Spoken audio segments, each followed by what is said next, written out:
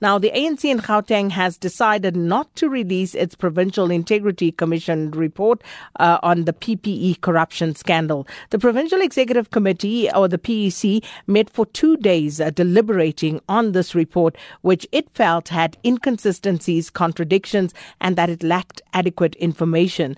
The PEC then resolved to extend the leave of absence for Health MEC Bandile Masuku, his wife Loyiso, who is also an MMC in the city of Johannesburg, and Presidency spokesperson Khusela Diko by another 2 or 3 weeks. And the trio took leave of absences as they were being probed by the PIC after they were implicated in the awarding of a 2 billion rand PPE tender by the Provincial Health Department. Our reporter Nomalizo Mandela has more on this.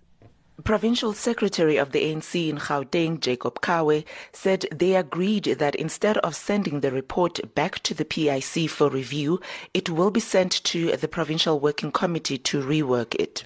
We had discussed the report and we've come to some determination on how we improve the quality of the report, and we think that the report would only be ready in the next 2 weeks because there are certain gaps that needs to be dealt with to ensure that we release a proper, clear report to the people of Gauteng. Kawe said the 2 weeks extension is to give the PwC some time to work on gathering some more information. We have asked as PEC to be given another 2 weeks to really tighten up that information. Some it's information that was not verified, which may lead into a conclusion of a conflict of interest.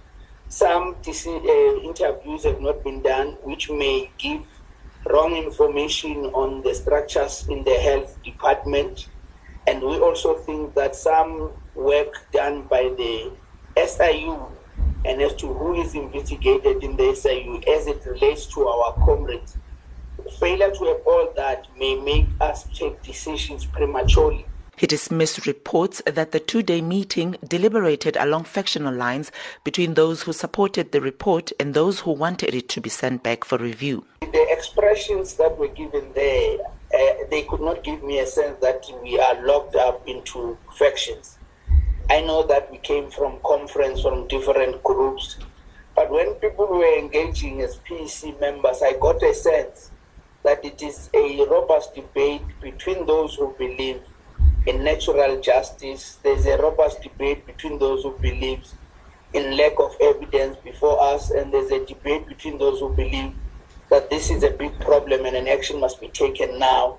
And after all those engagements, a summary we came to was a summary that was supported by every PEC member. The PEC has given the PwC until early next month to report back with an amended report.